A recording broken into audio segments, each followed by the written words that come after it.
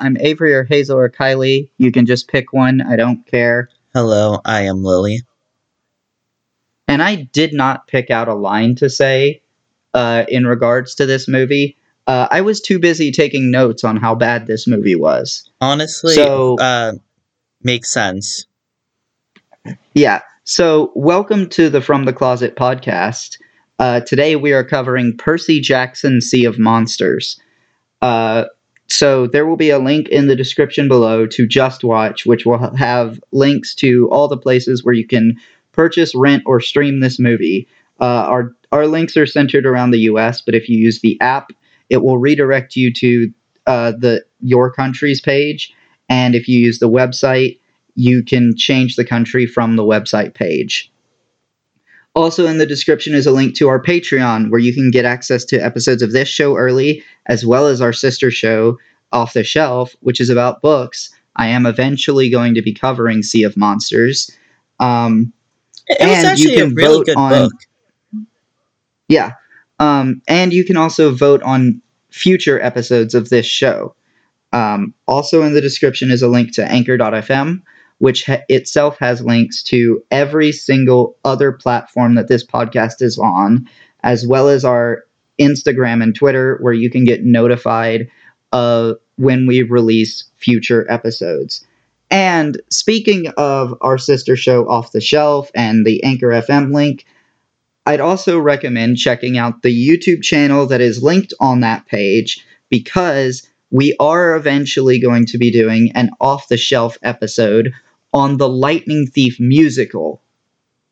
And I intend on having Lily on board for that episode, even though this is a podcast that's usually exclusively me.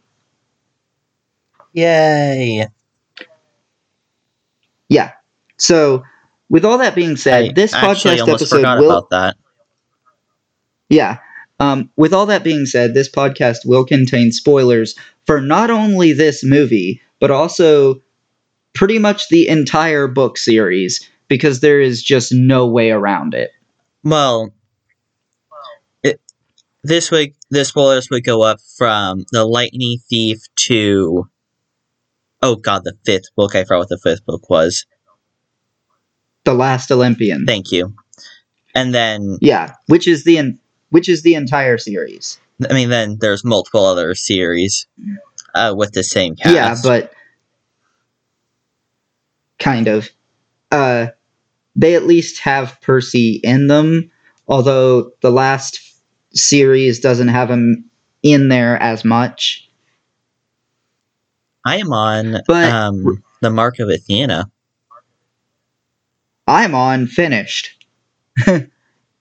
Brag much. But yeah, with all that being said, you've been warned about spoilers, so go ahead and leave if you haven't read the series and you intend to. For the book spoilers, I get. Yeah, absolutely leave. The film spoilers, who cares? You shouldn't watch this movie. So before we get into absolutely ripping this movie, I do want to talk about, I think, probably the most redeeming quality this movie has. And one of the reasons I think this movie is better than the first movie, Douglas Smith, the actor that plays Tyson. He's not given much to work with, but with what he's given, he does an absolutely fantastic job. Yeah, he does do a good Tyson. It's a shame that the circumstances ruin the character, not the actor. Yeah. Yeah, the actor does a great job. The script is what makes it bad. It's like Grover. I remember he was actually a fan of the series, and well, he was just given a script and a paycheck. Yeah, that's the story with Brandon T. Jackson. I think that may also be the story too here with Douglas Smith. Also, I have to say, because since we're talking about cast here, since we did our Lightning Thief episode, which was episode 17, by the way, since that episode has come out, we have had the reveals for the cast, or for most of the cast, for the Disney Plus show that is going to be happening in like 2 years. I And like, see where there, like a lot of the outrage is coming from. I feel like everyone is too outraged, but I can see where oh yeah, everything comes. yeah, like I can understand not being happy with race swapping characters. It's not something I particularly like. I think that there is a lot more to diversity than just taking an existing character and changing their race or their gender or their sexuality.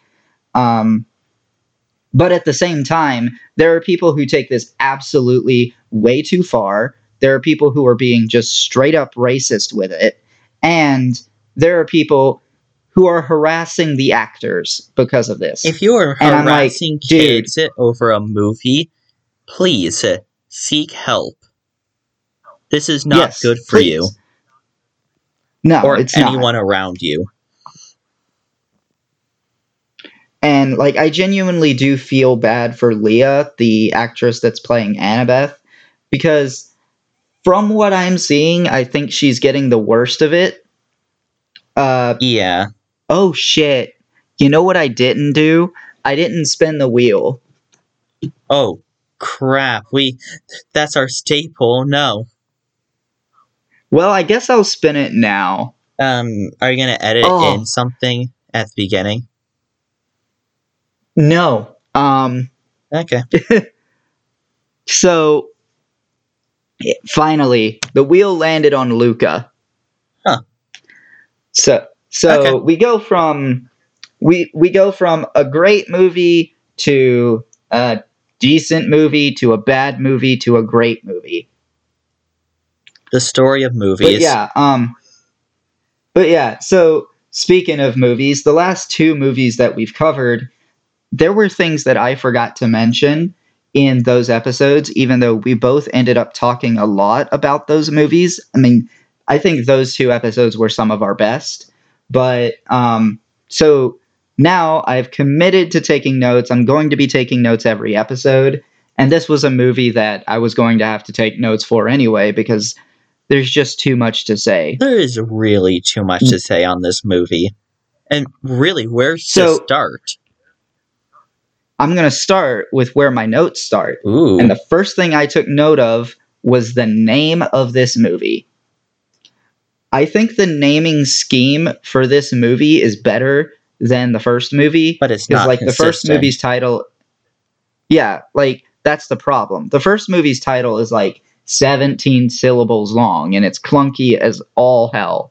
Percy Jackson Sea of Monsters is a much better title.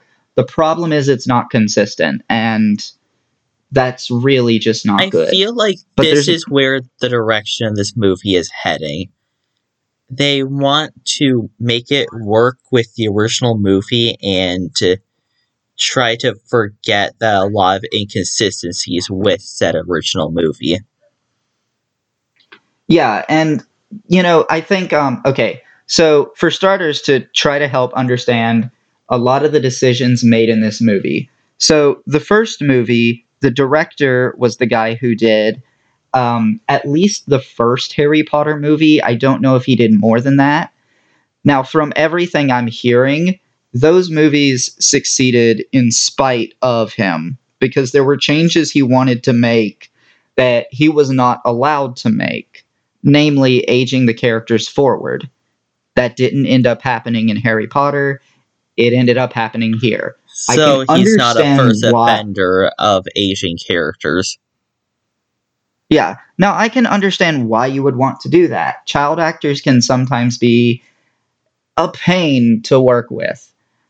So I get it, but it's a problem because the entire series hinges on Percy's 16th birthday being a big plot point. And in this movie, they change it to 20 because they had to. They had no other choice. Because the characters being aged up isn't something that they can reverse. The writer for the first movie, from my understanding, the only prior writing experience he had was the live-action Scooby-Doo movie. I did not see that one coming. From everything I've heard, is terrible. Yeah, I think I can remember that being very bad. So yeah, that's not a great pairing. So obviously, I think Fox execs are probably the ones most responsible for this movie's failure. It was never going to be good because it had to follow up on absolute shit. But the writer and director they chose for this movie weren't great picks either. We got the director of Diary of a Wimpy Kid and the writer behind the 2012 movie Green Lantern. Didn't you say that movie was so bad that even like one of the actors regrets playing on that acting on that movie? The main actor, the guy who played Green Lantern, Ryan Reynolds, who would go on to play Deadpool, has said publicly he regrets taking that part. You know, for some reason, I feel like I should know Ryan Reynolds. Like, I don't know actors, but I feel like I should keep that one in mind. Yeah. So, like, you know, that movie was genuinely terrible. So, even now, we've got a not great writer-director pair. However, I do feel like they cared more. I feel like they tried to work in more stuff that was from the books than adding random shit and trying to rip off Clash of the Titans and the Marauders map and so many other things that the first movie did. My issue with this movie is that the very basis of when I was allowed to watch this, I couldn't watch this until I was done with the series. Yeah, and because that's another issue, and I think it's more of an issue of incompetence. Can I the first movie, this one? Go ahead. So, I'm sorry. Just the second movie, what that did, and I counted 2 spoilers. First one, they said the full prophecy of I forgot what the prophecy name was. The Child of 16. The Great Prophet. The Great Prophet. Why do they had the Child Prophecy of 7, but they just called this The Great Prophecy. Anyway.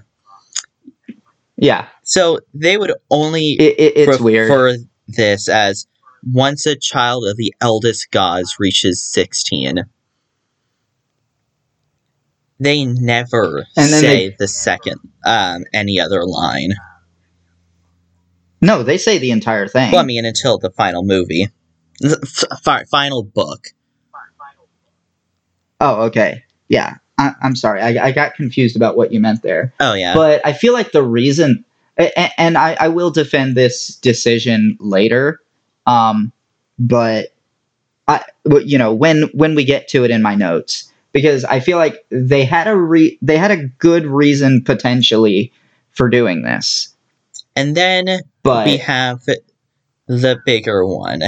When they had no excuse for, not even hypothetically, saying Serena Beauregard's name. What the hell? Yeah, I find it to be problematic. I do think there is a little bit of, like, they wanted to show they read the books, or at least the writer did. I feel like there are some things where it's like, it feels like the writer read the books and the director didn't.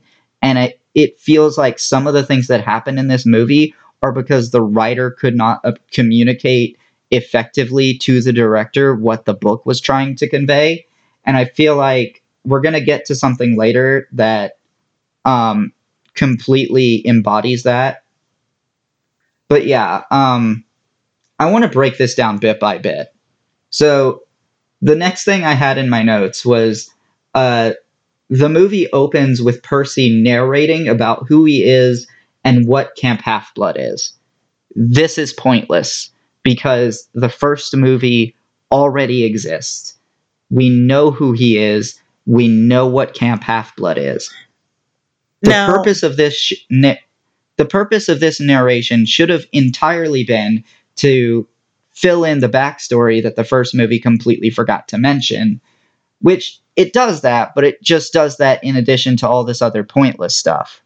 I mean, I feel like, you see movies doing this a lot where, they want to give a recap of the previous movie, all the important bits. Yeah, and I Actually, feel like um, see go ahead. so, Come on. yeah, I'm sorry. But what I was trying to say was, there's two movies that come to mind when I think about this. Ralph Breaks the Internet and Frozen 2. Ralph Breaks the Internet didn't do this and needed to. Frozen 2 did it a lot. Did not even need it. Okay, so I can't say that I've seen Frozen 2, but I think we both can agree Ralph Breaks the Internet is a terrible movie. Um, right? Yeah, Like, you yeah, agree with yeah, that yeah, of statement. course. Okay. But yeah, I think the big issue is like, okay, now, granted, I'm going to use something that came out later against this, but the way that the Lightning Thief musical handles this backstory is so much better. There's a song called Tree on the Hill. It is fantastic. It's a great way to explain all of this backstory because all of this backstory was explained in the first book. And there's a deleted scene where Grover explains it in the first movie. So, like, this movie has to play catch up because the first movie deleted a scene. Why did they delete that scene? But also, no, sorry, I'll mention that later. You just reminded me of something. Okay. So, the next thing I have in my notes here is immediately after this narration, they jump into a scene where, like, Percy and Clarice are climbing up this wall. This climbing wall is lame as fuck. I'm sorry. The book describes it as having flamethrowers and lava and all this, and that was a typical Tuesday, and yet everyone around them is cheering, and it's really weird. Uh, And the thing that especially annoys me about this scene is that there is licensed music in this scene from Fall Out Boy, and it's one of the only two songs by them that I actually like. hmm, So it just really annoys me that a song that I like is in this movie. I feel you. And Yeah, and also strange coincidence that we've landed on like two movies in a row have had licensed Fall Out Boy music because the last movie we did was Big Hero 6 and that had Immortals in it. oh yeah, it did. Which I remember you after recording, I mentioned that it's like, I forgot to mention it. Yeah, I forgot to mention the Fallout, like the licensed music in Big Hero 6 because I remember thinking that like I wanted to complain about the cliche Eye of the Tiger scene. Even though Eye of the Tiger is a good song, It's too using it for cliche. like yeah, it's too cliche and yeah.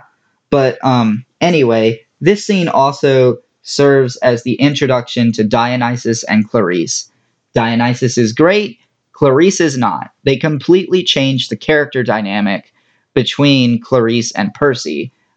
Where, like, in the books, Clarice was the insecure one. She's also supposed to be, like, 6 feet tall and a bodybuilder, and that's not what she looks like in this movie. Not at So all. that's an issue. Yeah. Now, in this movie, Percy's the insecure one, and I'm just like, why? I don't understand this decision at I all. don't believe that Percy was Um, ever that insecure in the books. Ever. no, he wasn't. I think it's pretty dumb, and yeah, I Def- and Clarice. Clarice was such a good character, and it was the beginning was terrible and the end was terrible. yeah.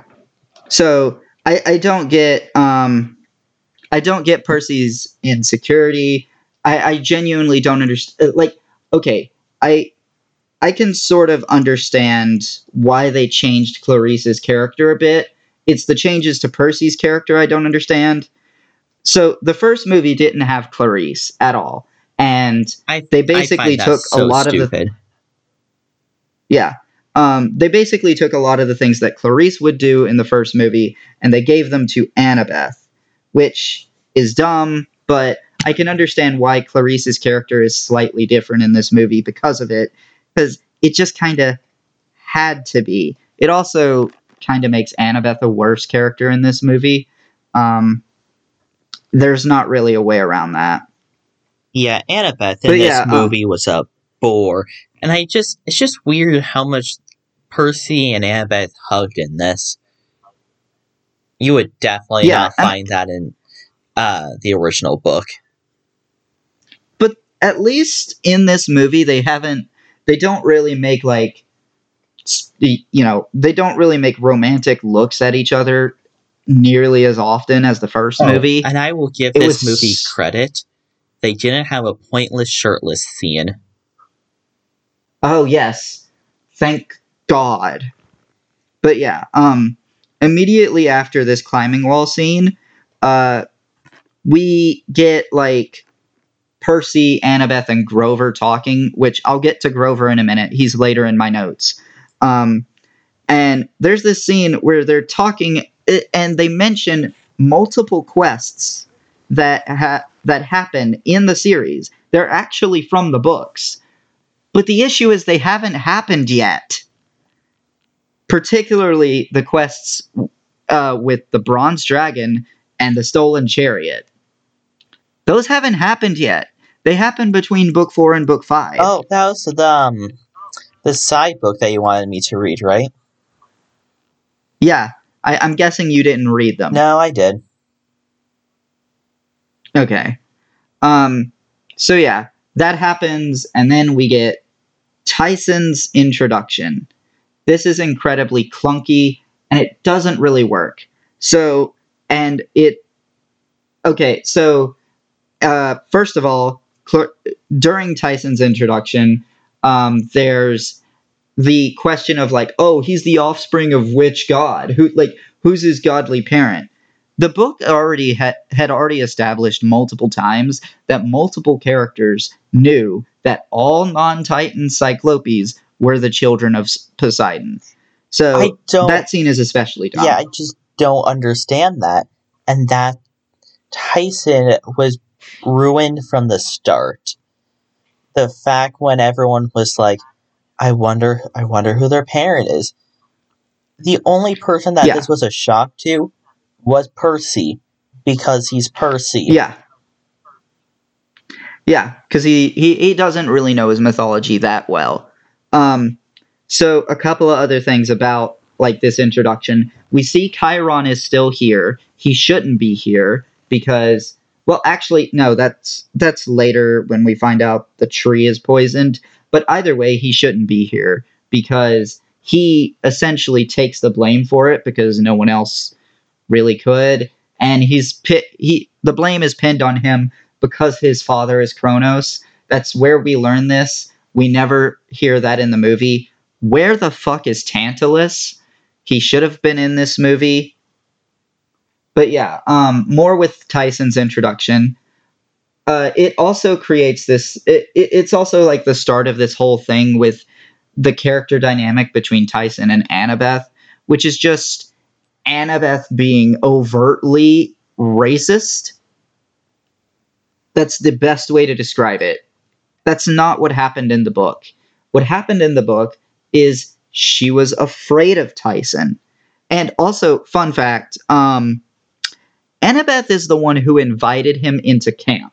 He didn't just walk right in. She had to invite him in during the bullfighting scene. Oh, right. Yeah. Like, I actually forgot that part about the book. yeah. So, like, Annabeth is afraid of him, but she doesn't treat him like shit. And I think that's probably my big issue Now, with Annabeth in this I movie. want to talk about Grover. First of all, and I'm just going to get this out of the way first so I don't forget. Grover should be afraid of Tyson. He sees it Yeah, now. Grover should also be afraid of Tyson, yeah. Now, why wasn't he afraid in the second book? Oh, my mistake. He wasn't in the second book. Yeah, which that's something we will get to in a minute here. I do have it in my notes, but I have it later because okay. there's a particular thing that happens. What's before? Yeah, there's a particular thing. There's still quite a bit before. I still have some things to talk about with the introduction of Tyson. But yeah, as I've established, Annabeth's racism, it doesn't work. Moving on, though, still in Tyson's introduction, we also get the start of the character dynamic between Percy and Tyson. And this is where Percy is still an unlikable dick, just like he was in the first movie. He's like, oh, is Poseidon playing a trick on me or something? And he basically treats Tyson like shit throughout the whole movie. And like at the end, close to the end of the movie, when he like takes an arrow for Tyson for Percy, and Tyson's like, "You do it for me," and I'm like, this movie has done absolutely nothing to show me that he would do it for you. I mean, okay, so in the book, I feel like he was a tenth of that to Tyson. Yeah, I mean, he definitely it was definitely different in the book. He wasn't completely overtly a dick. Where it felt like in the book he had thoughts that probably weren't the best, but he didn't treat Tyson like shit because of the thoughts he was having.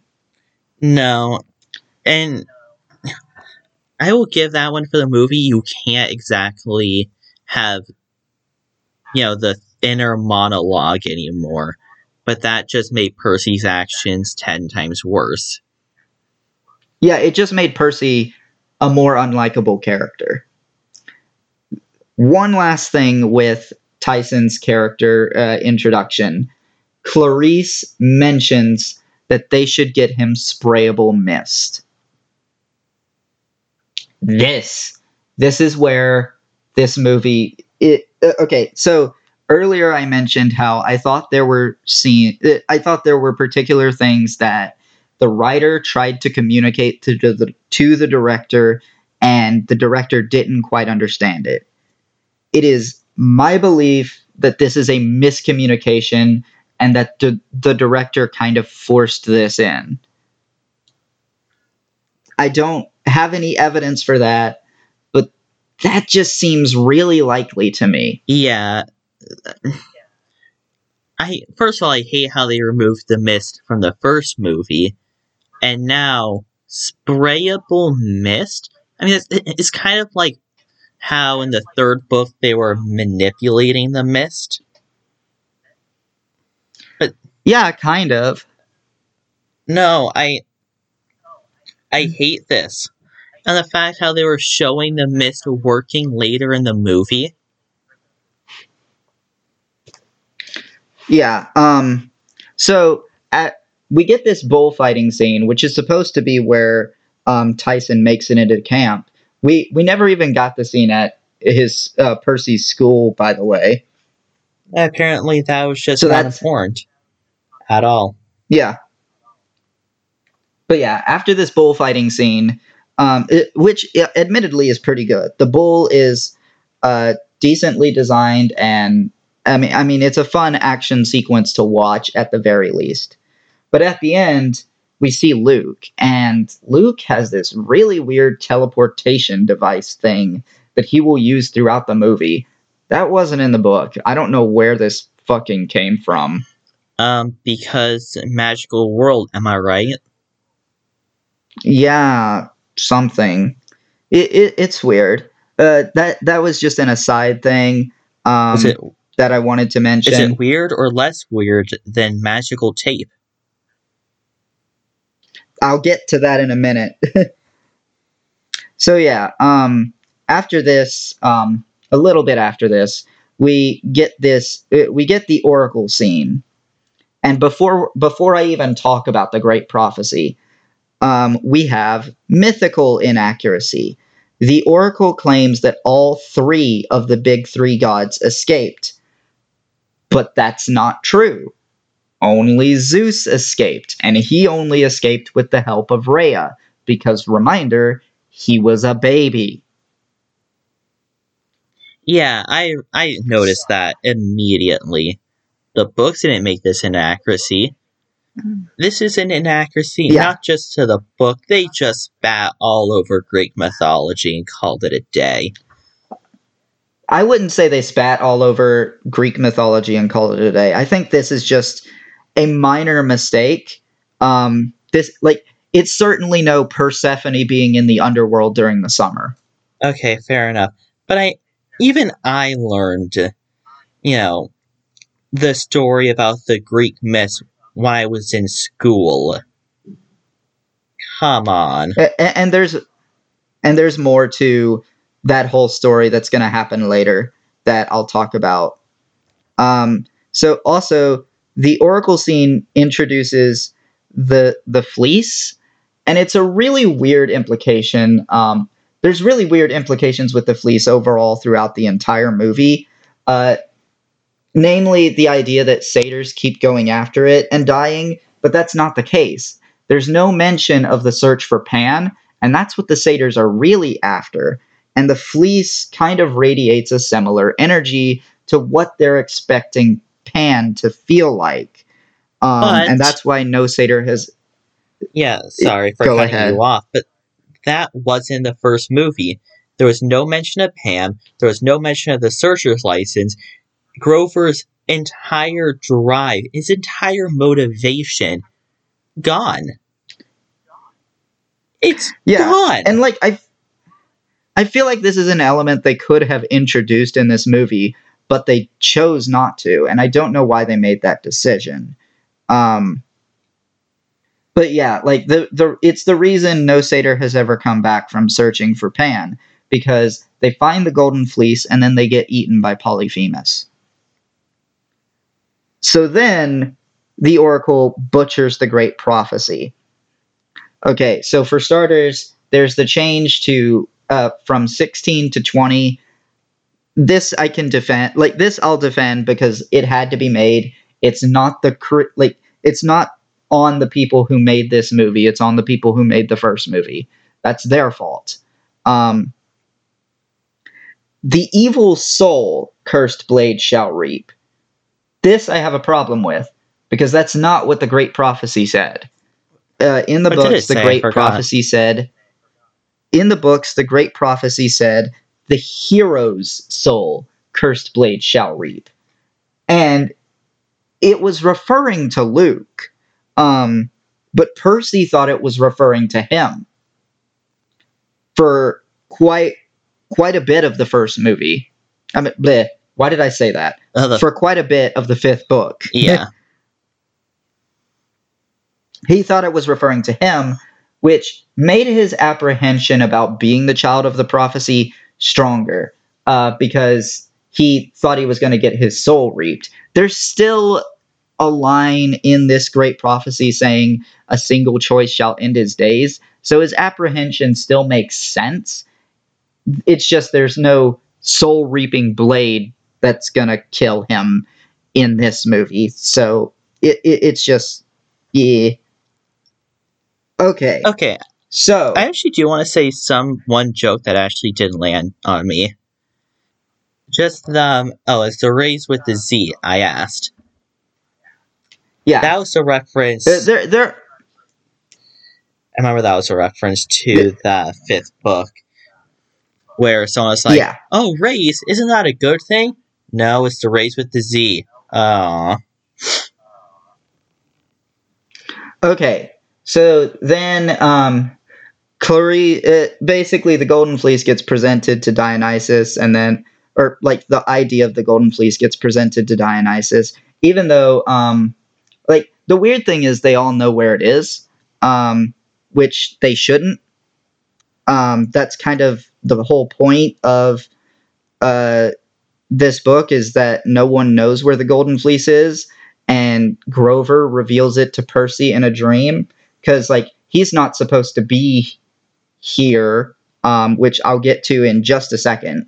And also, importantly, this book establishes that Grover creates an empathy link between him and Percy, which is massively important later on in the series.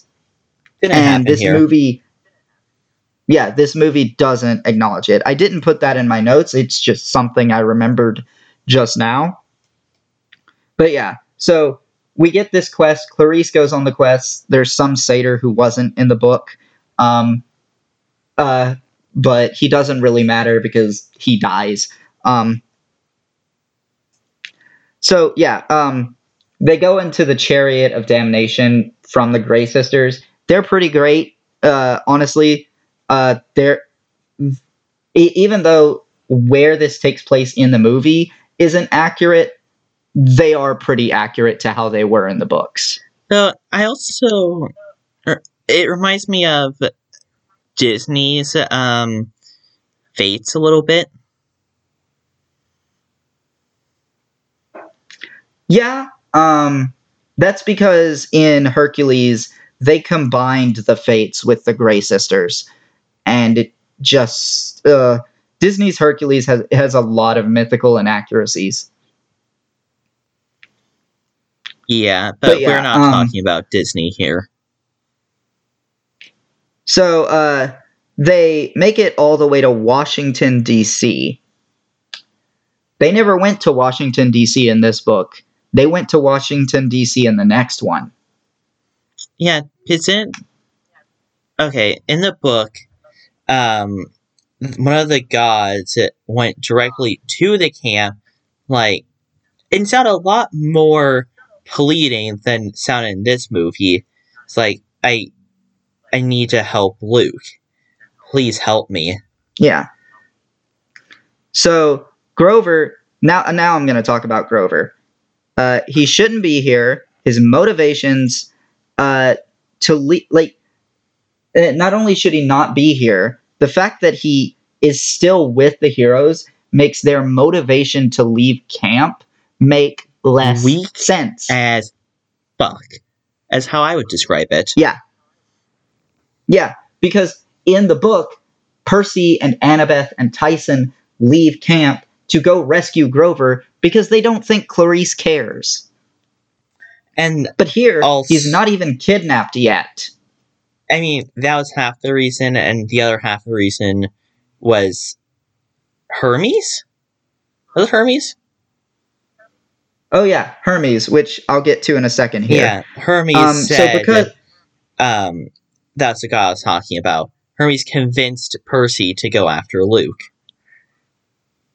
Yeah.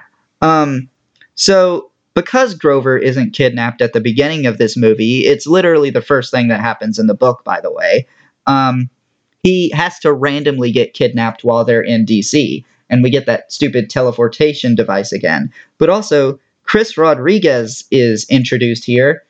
That's a spoiler for book 4. We weren't supposed to know for quite a while that he used to work with Luke, and he eventually will, turn over to the good side and be Clarice's boyfriend or something. I don't know. But yeah. So in DC, before that happens, they go to this cafe that's I guess demigod friendly, and there's a Hecaton Curace, or however the fuck you say it there. But no, sorry. For starters, I believe it's supposed to be Briares, who was in the 4th book, not this one. But also, he only has 10 arms here and 1 face, when he's supposed to have 100 arms and 50 faces. Can we get to one of the biggest inaccuracies I saw? Is that it paints it for the rest of the... Like, if they wanted to make a series, they just couldn't with this. How if you're nectar works. No, I don't really see that as a problem for the rest of the series. Sure, it's like supposed to have healing properties, but they could always just introduce that later and it wouldn't be an I issue. guess it makes sense, but I mean, there's two things that nectar ambrosia introduce: rapid healing from the gods, and if you eat too much, you'll burn up and die. Drink too much. Nectar is the liquid. Ambrosia is the Yeah, I the said food. I just lumped them both together. Yeah. But yeah, like they could have done that better. And also it should have been introduced in the first movie, but you can't begrudge this movie for things that the first movie didn't do. But yeah, so Hermes gets weirdly placed in DC instead of at Camp Half Blood. And the problem with that is that it doesn't really play well into how Percy was and Annabeth and Tyson were supposed to go after Luke in the first place. But also, he's described in the book as wearing a tracksuit, and here he's wearing a business suit for some reason. I'm sorry, his lines just don't really work. I don't really know what it is, but I hear these lines, I'm saying, that's not Hermes. Yeah, and I think that's a problem. Now, George and Martha, on the other hand, his snakes, they're okay. They're actually They're pretty okay, decent. but they were not present nearly as enough as they should have been. Yeah. There's also a particular thing where Hermes talks about Luke holding a grudge for so long and saying that he's just like his mother. I took issue with this line because we actually meet Luke's mother later, and that could not be further from the truth. Yeah, wasn't Luke's mom driving crazy because of the events that Yeah, happened? she basically got driven insane because she tried to take on the Oracle of Delphi's powers, and she couldn't because Hades had placed a curse on it. I think it was Hades. Yeah, it was Hades because of a whole nother thing. But that doesn't even concern this movie, surprisingly, of how much they spoiled. Yeah. So the key thing that Hermes does, though, in both the book and the movie, is give Percy a couple of gifts. Now, the problem is this movie cuts out the gift of the pills, the vitamins that would eventually turn Percy back into a human because he was turned into a guinea pig by Circe. Yeah, I know that doesn't happen in this movie. Circe's not even in this movie, which I'll get to later. And the the thermos full of wind is completely accurate.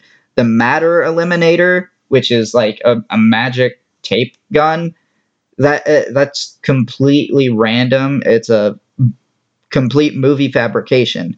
Now, the reason I want to harp on this especially because this is a case of, I assume, the writer not understanding the parallels to the Odyssey. It was the gifts that Hermes gives to Percy are a clever reference to the gifts that Odysseus is given. Honestly, I like the clever references that the first book did. Sorry, I guess all the books did, but Yeah. So immediately after this, like we're told where Luke is. So like they go out to like some dock or something, and we get this weird scene where they introduce this storyline of like Percy being jealous that Poseidon responds to Tyson, and it gets one scene and it's never brought up again. never brought up. Why? Why do you keep Yeah, I don't know. Like, introducing things that you don't want to play with? yeah. So then, like, we get on board the Andromeda, and we get three huge spoilers. I guess one of them was technically spoiled earlier. Chris Rodriguez, but we also get introduced to Ethan Nakamura here, who really, he's not really here, but like, for one, they're not supposed to know who he is. Percy meets Ethan for the first time in book 4 in a fight in a Colosseum type thing in the middle of the labyrinth. And So what about yeah, the other? Was only 2 names named there? no, it was 3 names: Chris Rodriguez, Ethan Nakamura, and importantly, Selena Beauregard. This is a massive spoiler. I'm sorry. A big plot point in the 5th book is that there is a spy at Camp Half-Blood. They don't know who it is. This movie tells you exactly who it is. It's her. Pretty much. Because, she's there in the last book. She's at Camp Half-Blood. And this movie showing her on Luke's ship, that's a massive problem. Yeah, there is no reason for that. Yeah, no reason other than they wanted to show that they've read the books. And that's this it. will come back. That's the whole reason.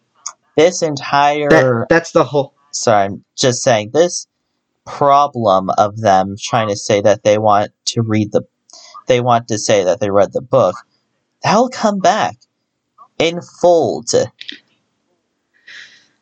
Yeah, unfortunately. So, another problem with the boat, there's not enough monsters on board for me to be convinced that he has a monster army like there is in the books.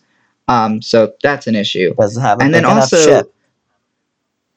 Yeah, well, I mean, the ship looks pretty big to me. I mean, but yeah, I can understand that complaint. They reference the weird dynamic between Annabeth and Luke that exists in the books. The weird, oddly pedophilic dynamic. And yeah, I'll say it's pedophilic because, later on in the books, after Luke turns completely batshit, he decides that he likes Annabeth. The problem is, in The Lightning Thief, Percy and Annabeth are both 12, and Luke is 19. Oh. I almost forgot about that.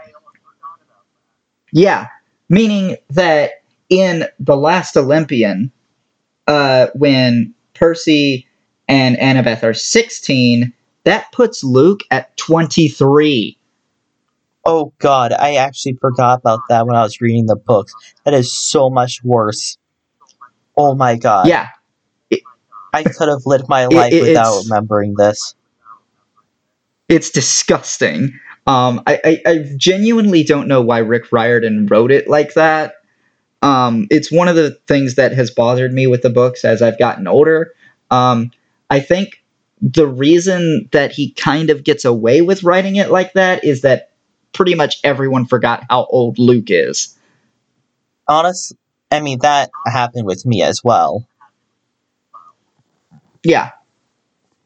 It was only after after I reread The Lightning Thief that I noticed it. That is so... But yeah, so... I mean, they could have been inconsistent with his age, like Nico. Yeah, but there's not really evidence of that. Nico has very explicit inconsistencies with his age. But yeah, so there's this whole ship sequence. Doesn't really matter.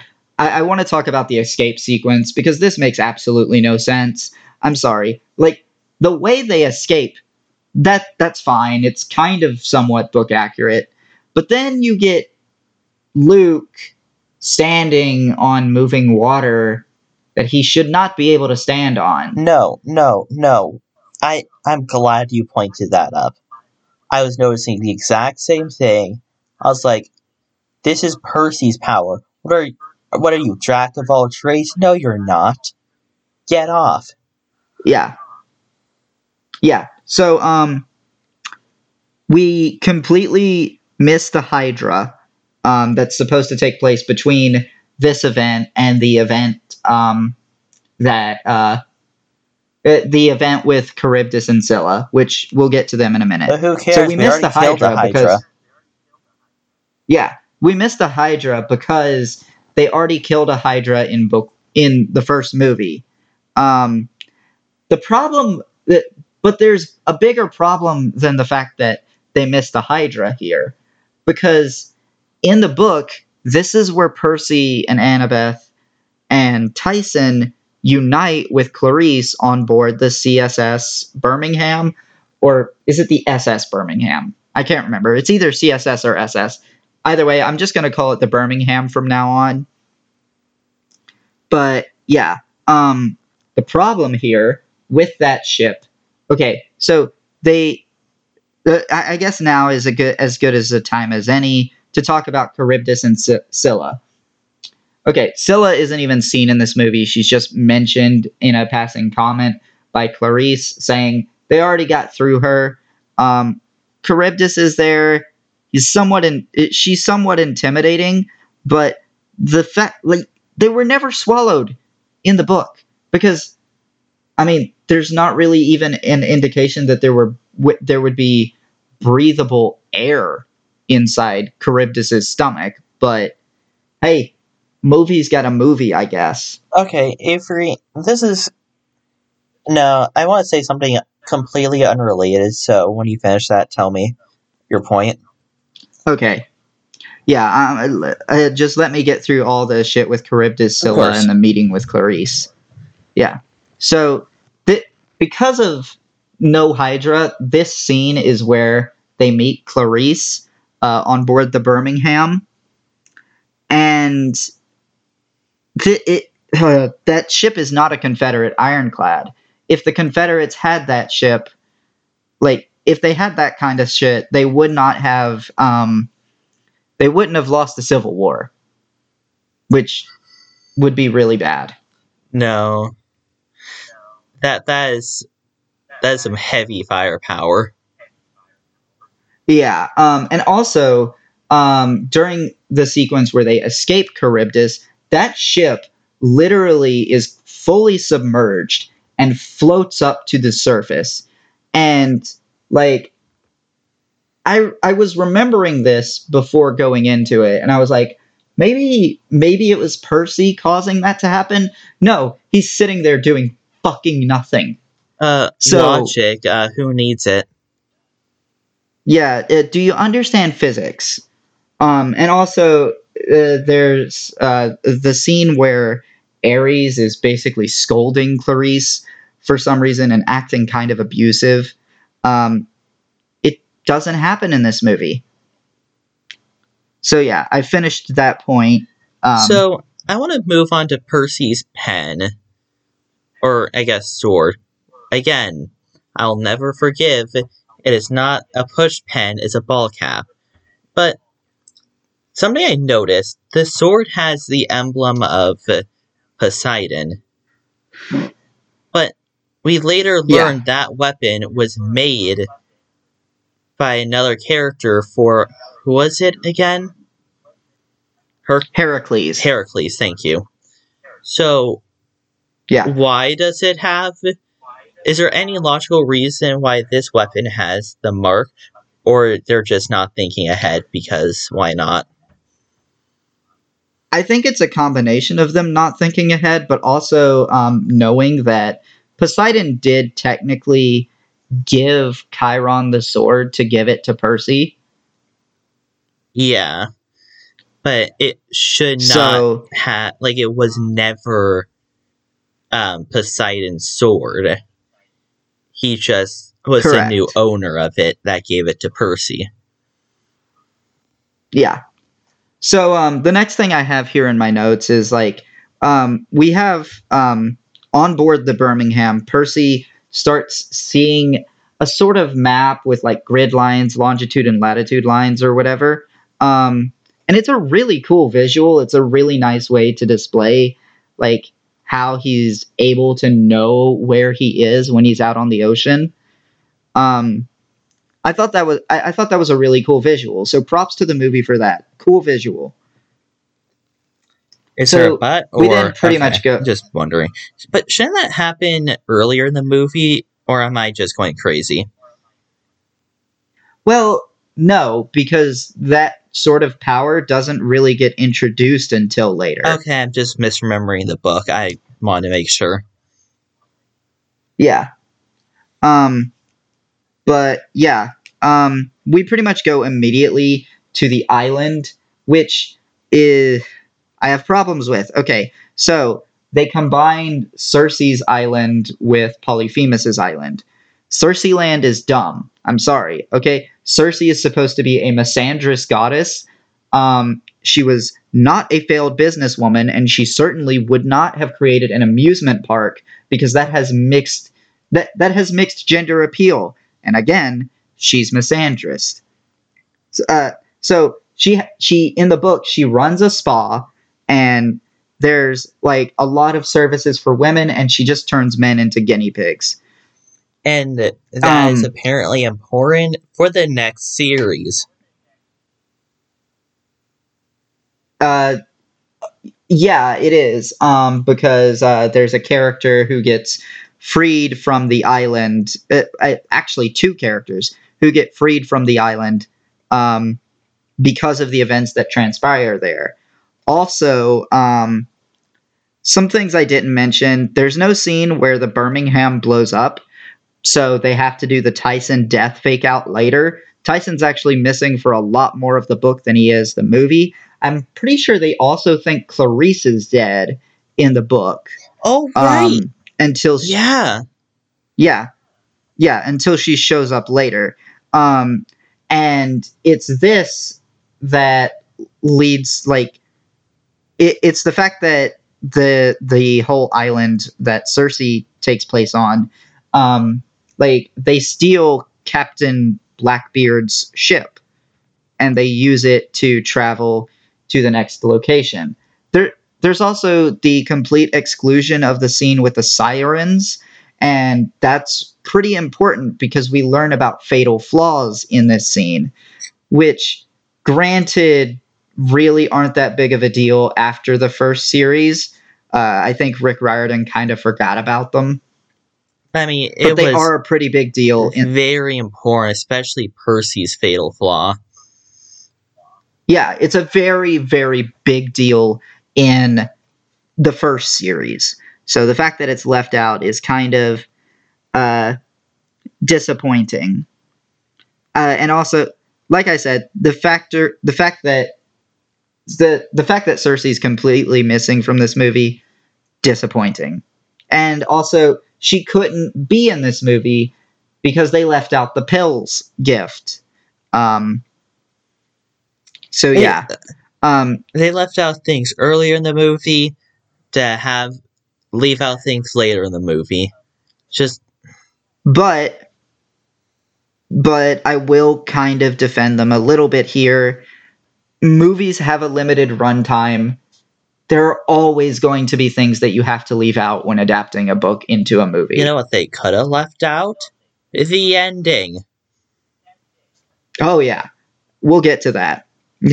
So, we're on the island, and we meet up with Grover again. He's wearing a dress and disguised as a Cyclops and everything. I'll be honest, that was probably my favorite part about the movie. There's not a lot of good parts about the movie, but seeing Grover look like that, perfect. Yeah. The problem with this scene is that Clarice pulls out a cell phone and takes a picture.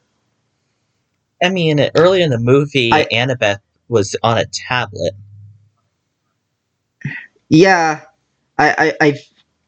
For some reason, I completely forgot about that. But yeah, that's a problem. I did notice this cell phone thing.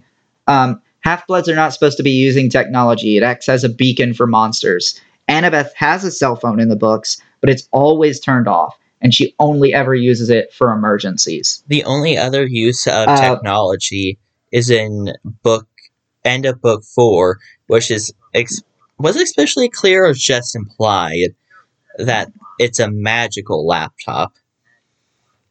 Yeah, Daedalus eventually gives Annabeth a magic laptop that she'll have for quite a while, and it doesn't act as a beacon. That's because Daedalus made it, so of course it doesn't. He's just good.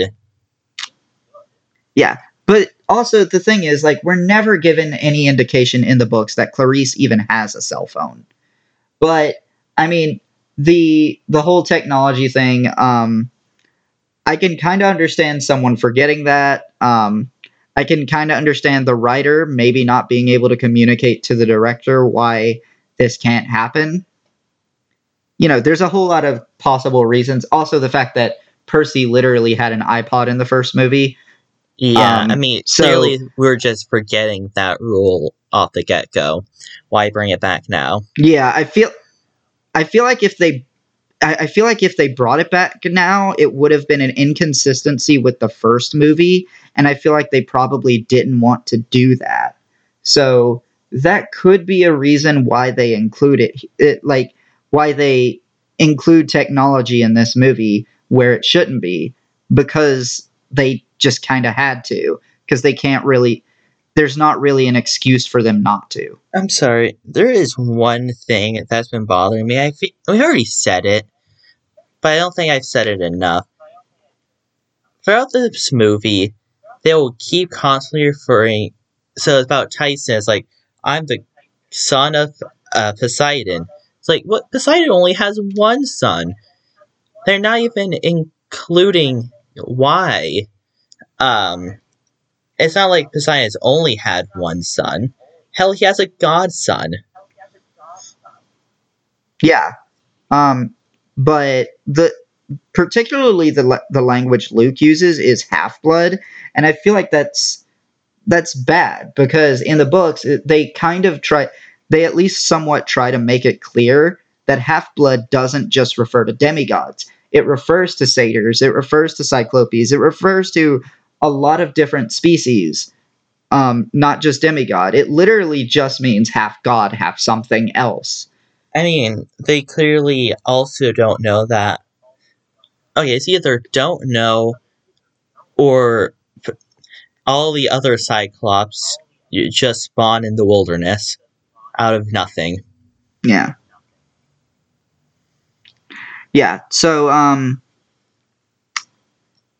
yeah. Okay. So back on the island, we have another missed parallel to the Odyssey, and I feel like this is probably another holdover from the first movie, but it almost feels like they could have included it too. Annabeth does not have a Yankees cap that can make her invisible. That could have been introduced in this movie, and it would have worked, and they could have kept the parallel where Annabeth tricks Polyphemus by referring to herself as nobody and talking to him. Hey, they could have made Annabeth useful. Yeah. Which, that's a big thing in this movie. That's a huge thing. Annabeth doesn't do much. So yeah, we have this fight scene with Polyphemus, and then they decide to trap Polyphemus with his own front door. And then they gently lean a log against it. Okay. Yeah. No, yeah, no, that's not going to work. Imagine like you're chasing me, and like we're in your house or something, and like you're chasing me, and I run out your front door, and then I close it, and then I act like that's actually going to trap you. No, I'm trapped. How could I? Yeah. So yeah, then Luke shows up and tries to kill Percy, but then Tyson jumps in front of the arrow or whatever. And there's this death fake out scene, which I mentioned earlier. And they have to do a death fake out because they didn't do it earlier because the Birmingham didn't explode. But this is even worse because Luke didn't show up at this scene. It happens. Kronos didn't get revived.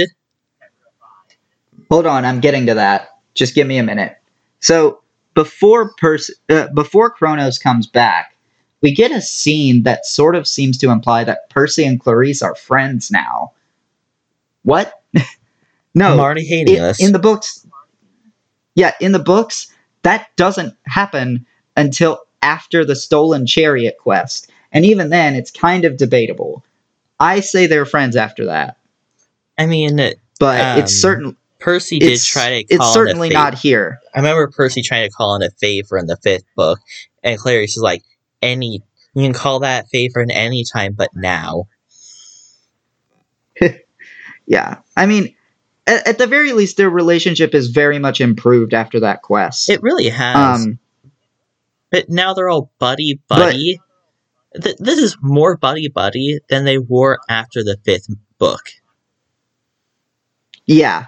And I think that's very much a problem. So, I want to establish a couple of things that happened in the book that really will make the movie seem weird.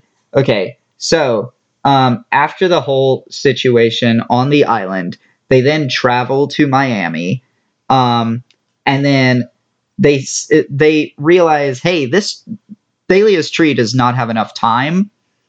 Let's send Clarice back with the fleece on an airplane. And then Luke shows up, tries to kill Percy, and then they get interrupted by Chiron and a bunch of other centaurs. So that's what happens with the book. Chiron and the centaurs escort Percy and Annabeth and Grover and Tyson back to camp. In the movie, they actually don't explain how any of them got back to camp. And this is one of my greatest problems. This is, I think, the biggest problem this movie has. Well, what I'm about to say... Kronos... Clarice's prophecy. Why no one would go up to help her in the quest. Why she was alone in that big boat. Well, that's... They tried. I wouldn't say it's necessarily because of her prophecy. It's more because she chose to be alone. Yeah, she chose to be alone because of her prophecy. But the fact that her prophecy is completely left out of the book, yes, it's completely left out of the movie. Yeah, that's a problem. But also, they kind of had to include the Oracle to apologize for not including the Oracle in the first movie. I mean, they could have mentioned the Oracle, and maybe Percy goes up and sees the Oracle. Anything. Then... Yeah. What we got. Yeah. So the big problem, though, is on the island. We're still on the island with Polyphemus in the movie. Luke manages to steal the fleece, put it on Kronos' sarcophagus, and Kronos comes back. And then he just fucking eats Luke and Grover. What the fuck? So we get the reveal that Riptide is apparently the cursed blade. No, it isn't. No, it's not. Yeah, it just fucking isn't. That is not the cursed blade from the books. And then Percy makes the claim that the gods killed Kronos with it. No, it's not. No, they didn't. Yeah, no, they didn't. Kronos was killed with his own weapon. And then... So painful. Because they explain how Riptide was made. And the next book. How are you expecting to make a third movie if you're doing this shit? Well, I mean, I feel like that's probably the least of their worries when it comes to making future movies. Because the biggest issue is that Percy defeats Kronos. Once that happens, Percy defeats Kronos. He has the cursed blade. I'm sorry, Kronos is not an intimidating villain, and no one should care if he comes back. They build up to Kronos in the book so well. To have it spat on his sarcophagus so many times. So yeah, the problem is, we've already established Percy can defeat Kronos. So why do we care if he comes back? This alone is what kills any potential for future sequels. But And later in the movie, we'll find out, oh, they actually wanted to make a future sequel. Yeah, because they have the cliffhanger with Thalia. I don't know if they... And that's pretty much it. I mean, that's how the book ended. So it makes me almost wonder if they just added that to be like, this is how the book ended. But it really also felt that half the time they wanted a sequel. The other half of the time, they didn't. I feel like they did want a sequel the entire time. It's just that there was just general incompetence. So I've gotten to the end of my notes entirely. But I do want to talk about, like, okay, the first movie, it felt like the writer was arrogant.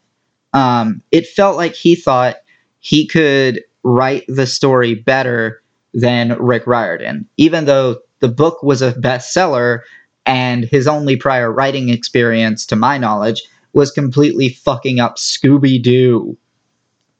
Which, if you didn't know, how don't you know, first of all?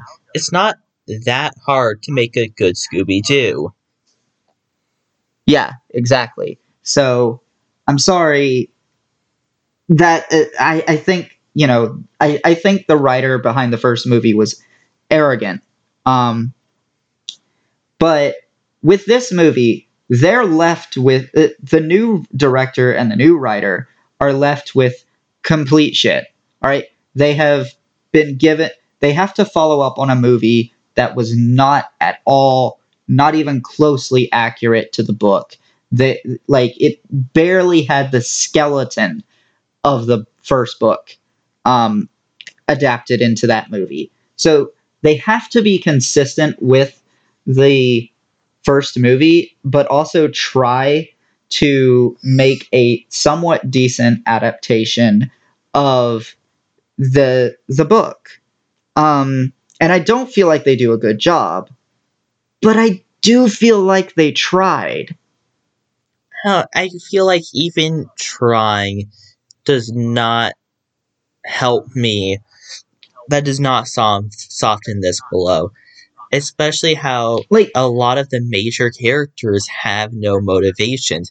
If they don't have any motivations, why should me, as the viewer, care about these characters?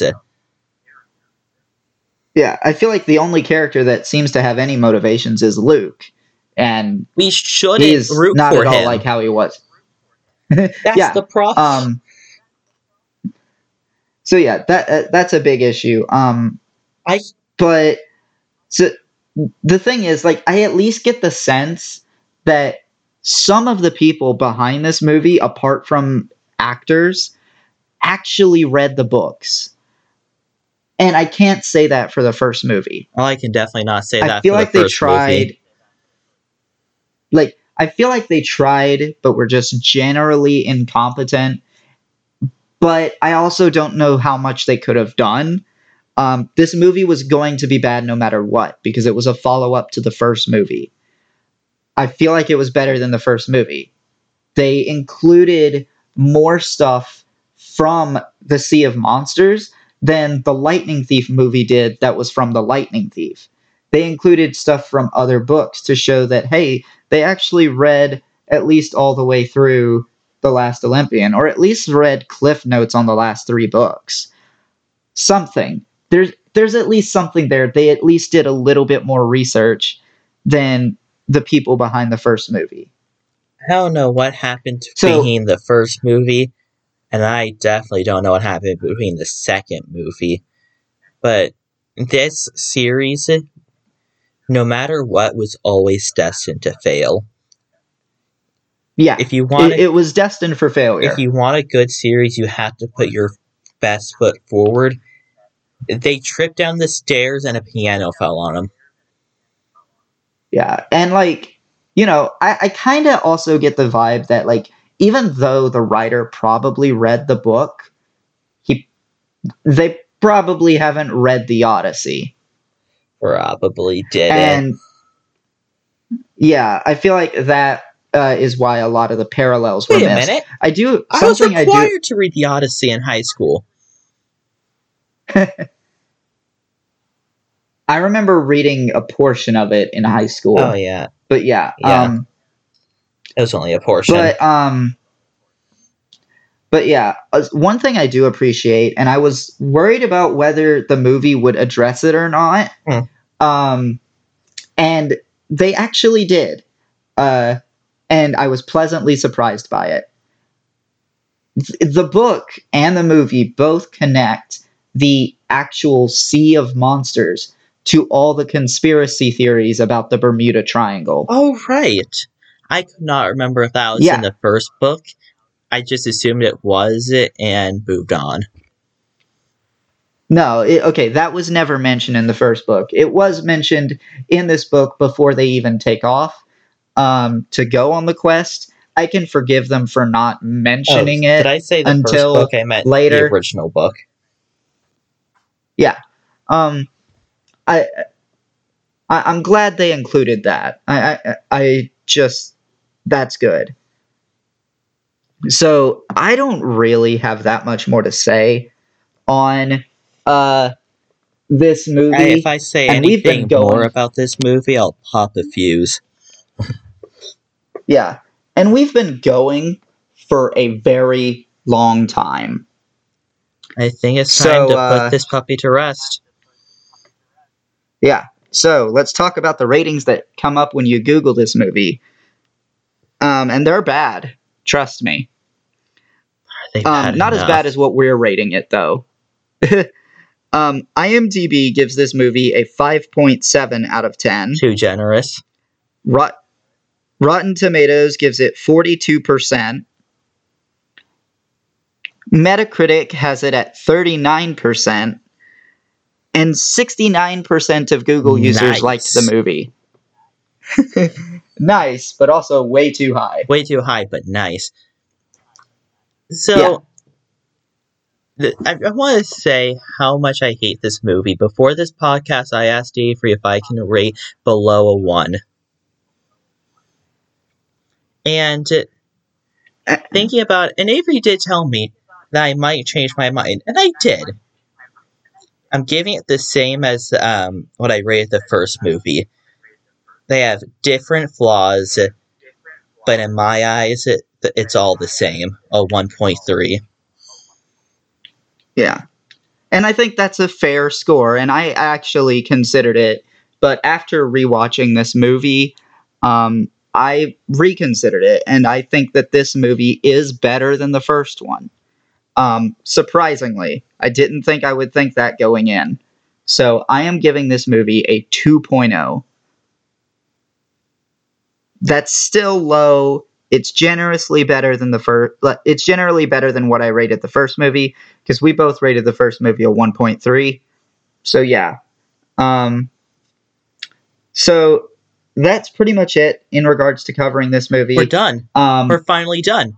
Yeah. We can finally get done with. We can finally not have to worry every time we spin the wheel now. For a while. I mean, there's still going to be other bad movies that we cover. That's true. But we're done with this. We're done with this franchise until we cover the musical, which is actually good. That is good. Which will be on Off the Shelf. Yeah, that will be on Off the Shelf, not on this podcast. And Off the Shelf is exclusive to the YouTube channel and the Patreon. So, the YouTube channel is linked in the Anchor FM link below, and then the Patreon is also linked below. And with all that being said, you can join us next week for the free movie of the month and Guardians of the Galaxy. I think that's what's next week. And then you can join us the week after that for Luca.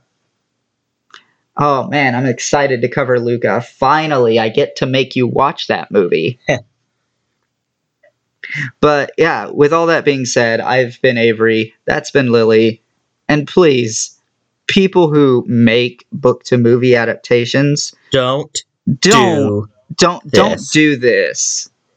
Yeah, don't do this, and especially don't leave the people that have to follow you for a sequel with something that's completely garbage.